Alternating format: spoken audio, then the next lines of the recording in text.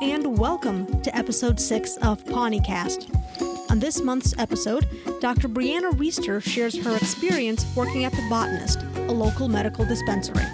Dr. Reister highlights the unique aspects of her job and also helps clear up some common misconceptions about this type of work. I hope you all enjoy.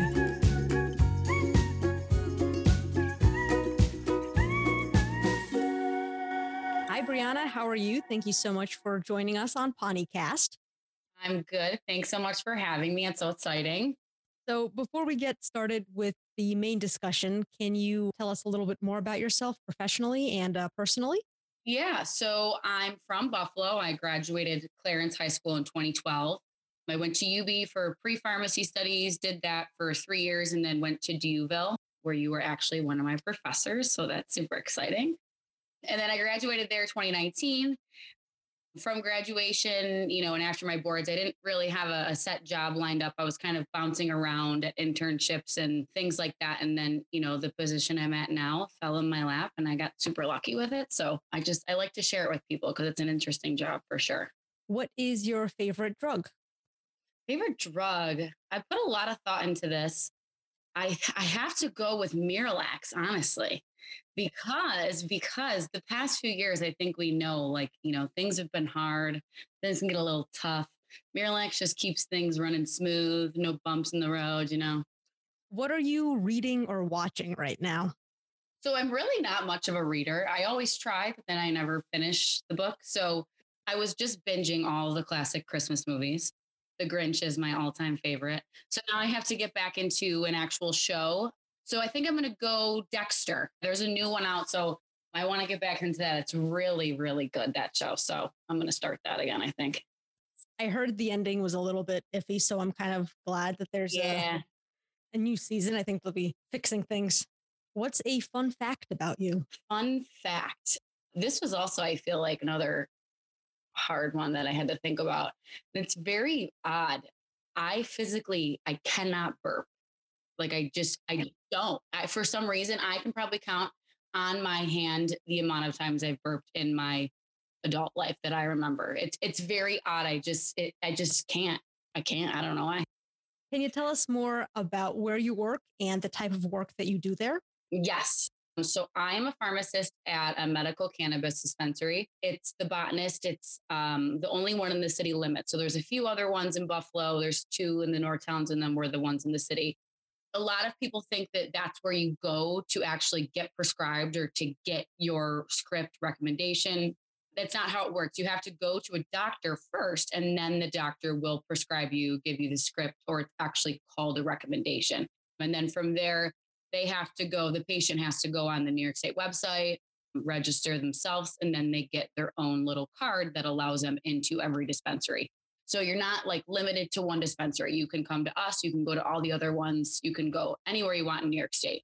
So that's kind of a cool thing about it. Also, then, when they come into us is really where our job kind of comes into play. So they'll come in, they'll fill out some patient document intake forms, just kind of get their history, what they're trying to treat, what their goals are, and from there, we'll kind of run through a plan with them.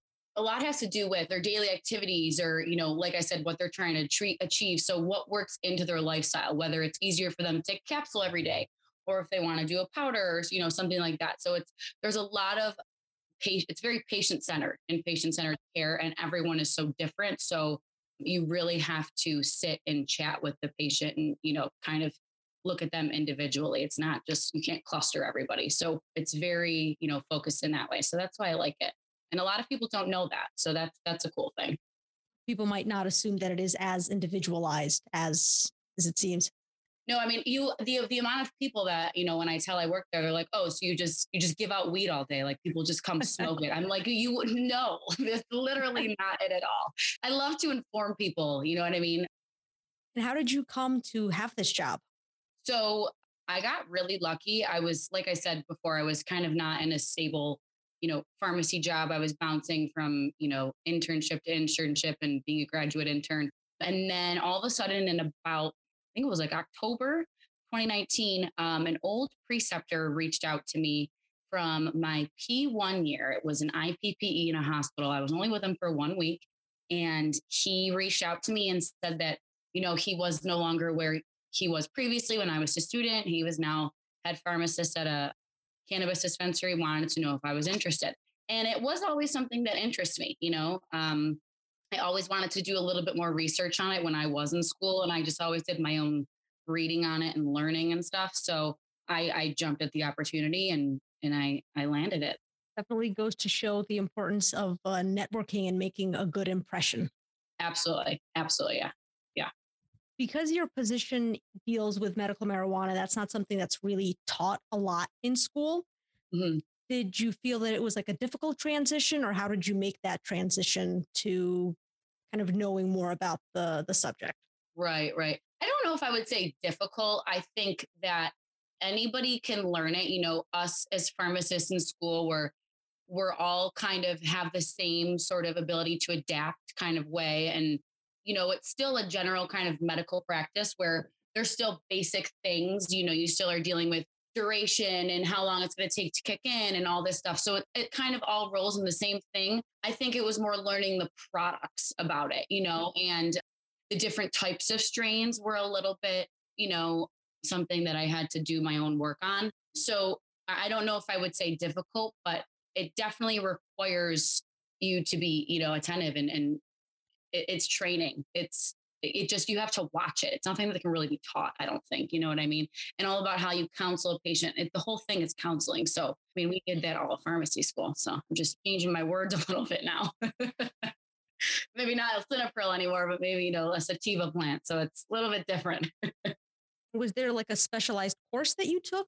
Yeah, so there's a 4-hour course that you have to take to get certified in it, and then you're considered, medical marijuana certified. So I think it was on the New York State website. So you just do that, and then you're good to go. And it just kind of goes through what the different strains, what they can treat, basic stuff like that. It's really anybody with our kind of background could get the hang of it. It's definitely something that can be taught.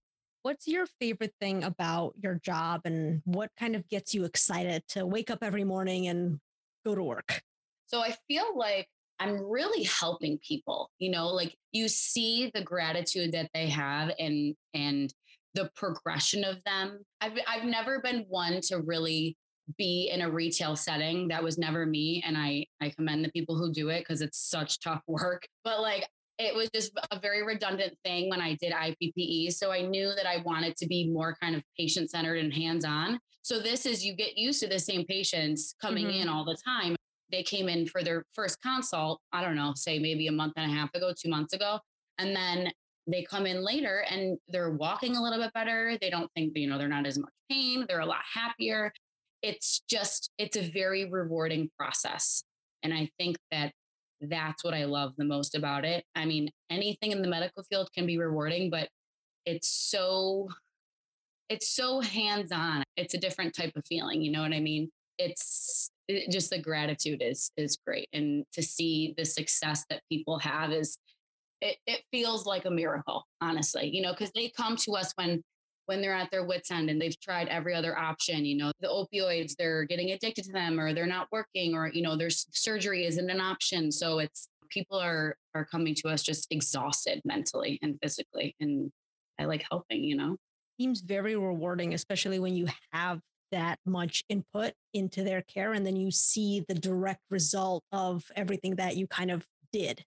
Yes, absolutely. And the greatest part, I think, also is that so on the prescription or the recommendation, the doctor can either make it limited as to what they want the patient to have specifically, or they can leave it and write per pharmacist consultation. So with that kind of makes me the practitioner, right? So I'm really making their plan, diving in, deciding what's going to be best for them. And then it's kind of all up to me. So I get kind of the practitioner and the pharmacist all together. It's super great. It's very cool. Nerve-wracking at first, but it's cool. Yeah, of course. Yeah. It's like the first time I dispenser control, my hands were like shaking. I know. And I'm the one who's like deciding what it is. I was like, oh my gosh. Speaking of patients, can you share any memorable patient stories or patient encounters? It's so hard to just pick one because there's so many that have such success. The other pharmacist that I work with, he deals a lot with the pediatric population, and so a lot with children who have seizures. So they come in, their parents come in and their kids are having seizures multiple times a day, and the child is exhausted, the parents are mentally exhausted, and then we'll give them this little bit of this tincture and they'll give it to their child, mix it in some juice, and their seizures significantly decrease. So it's just, it ranges from that to an elderly patient who comes in wheelchair bound. And the next time I see her, she's on a cane and, there's so many different things that it's so hard to pick one. And they're all so thankful and they really show their gratitude. We get Christmas cards, we get cards for everything. They call us and they leave us messages and you've changed my life. And it's amazing. I can't just pick one. It's impossible. Yeah.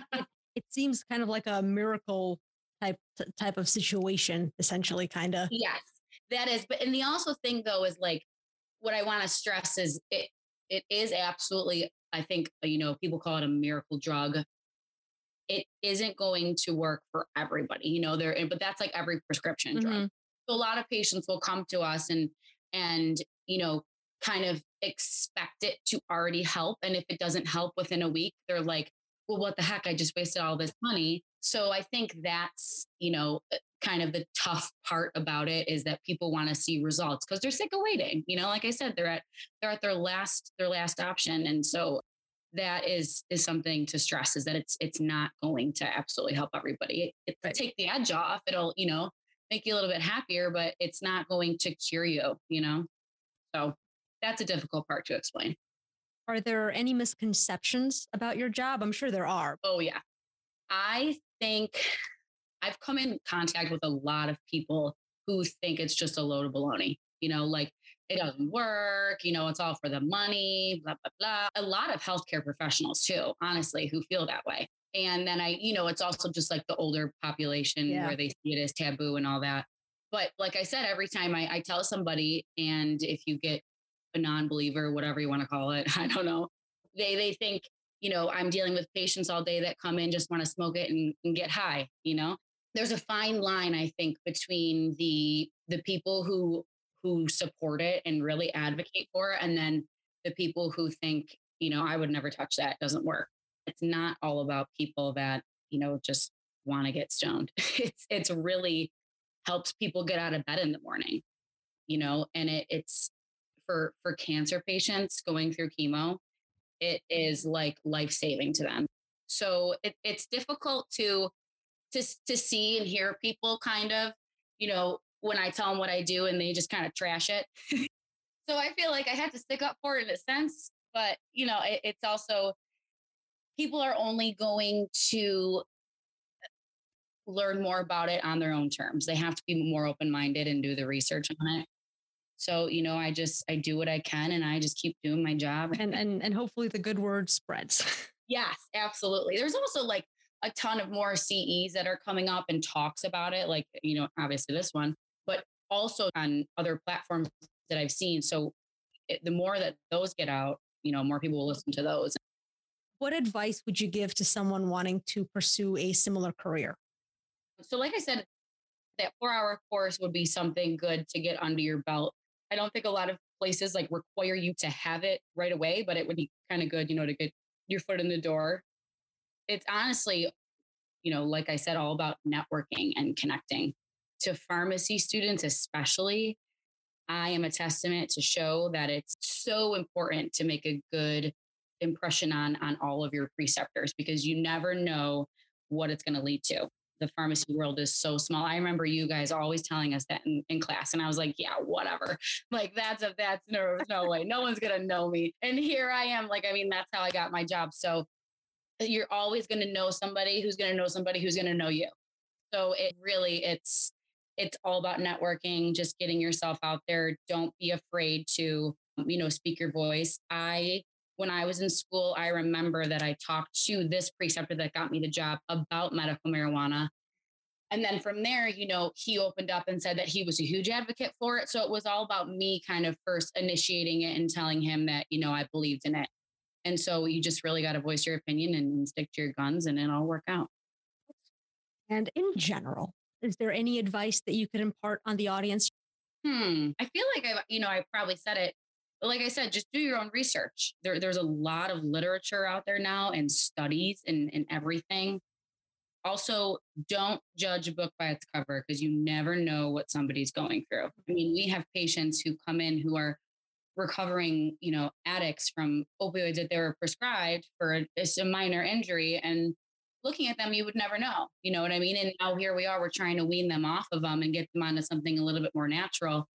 So I think that's something, just don't judge people. You never know what's going on behind closed doors.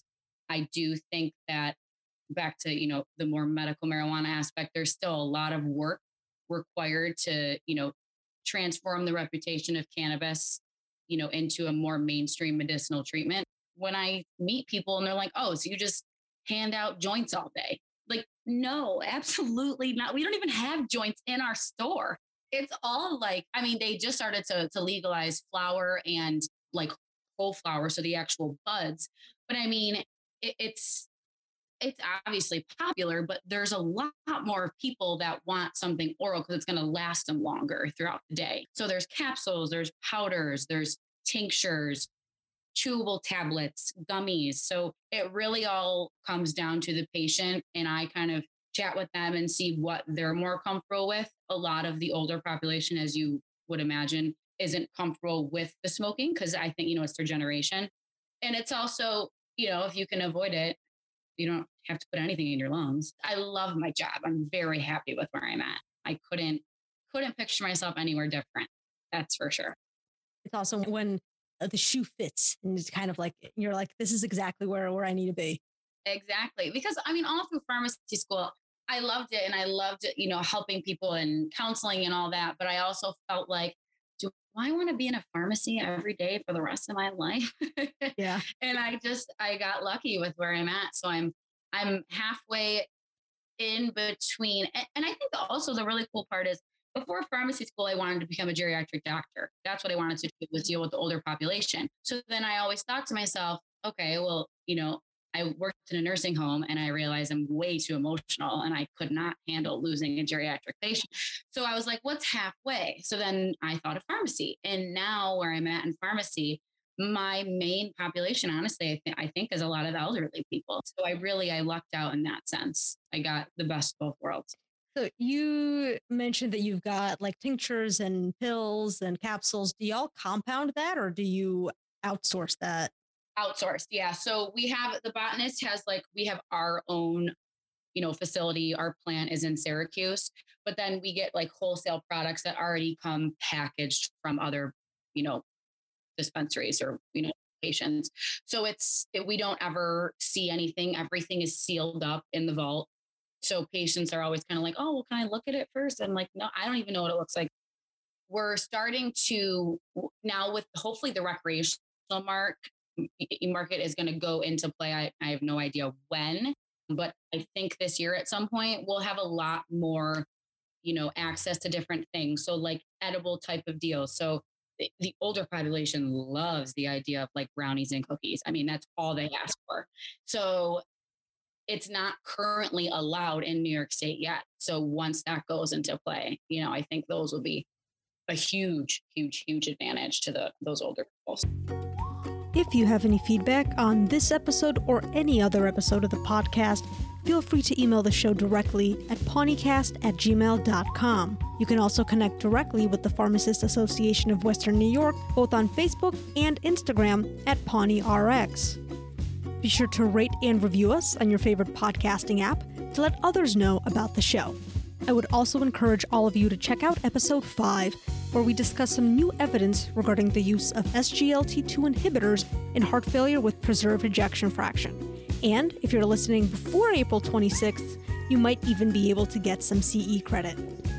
Stay warm out there, folks. We'll see you next month when the weather will hopefully be above 10 degrees Fahrenheit.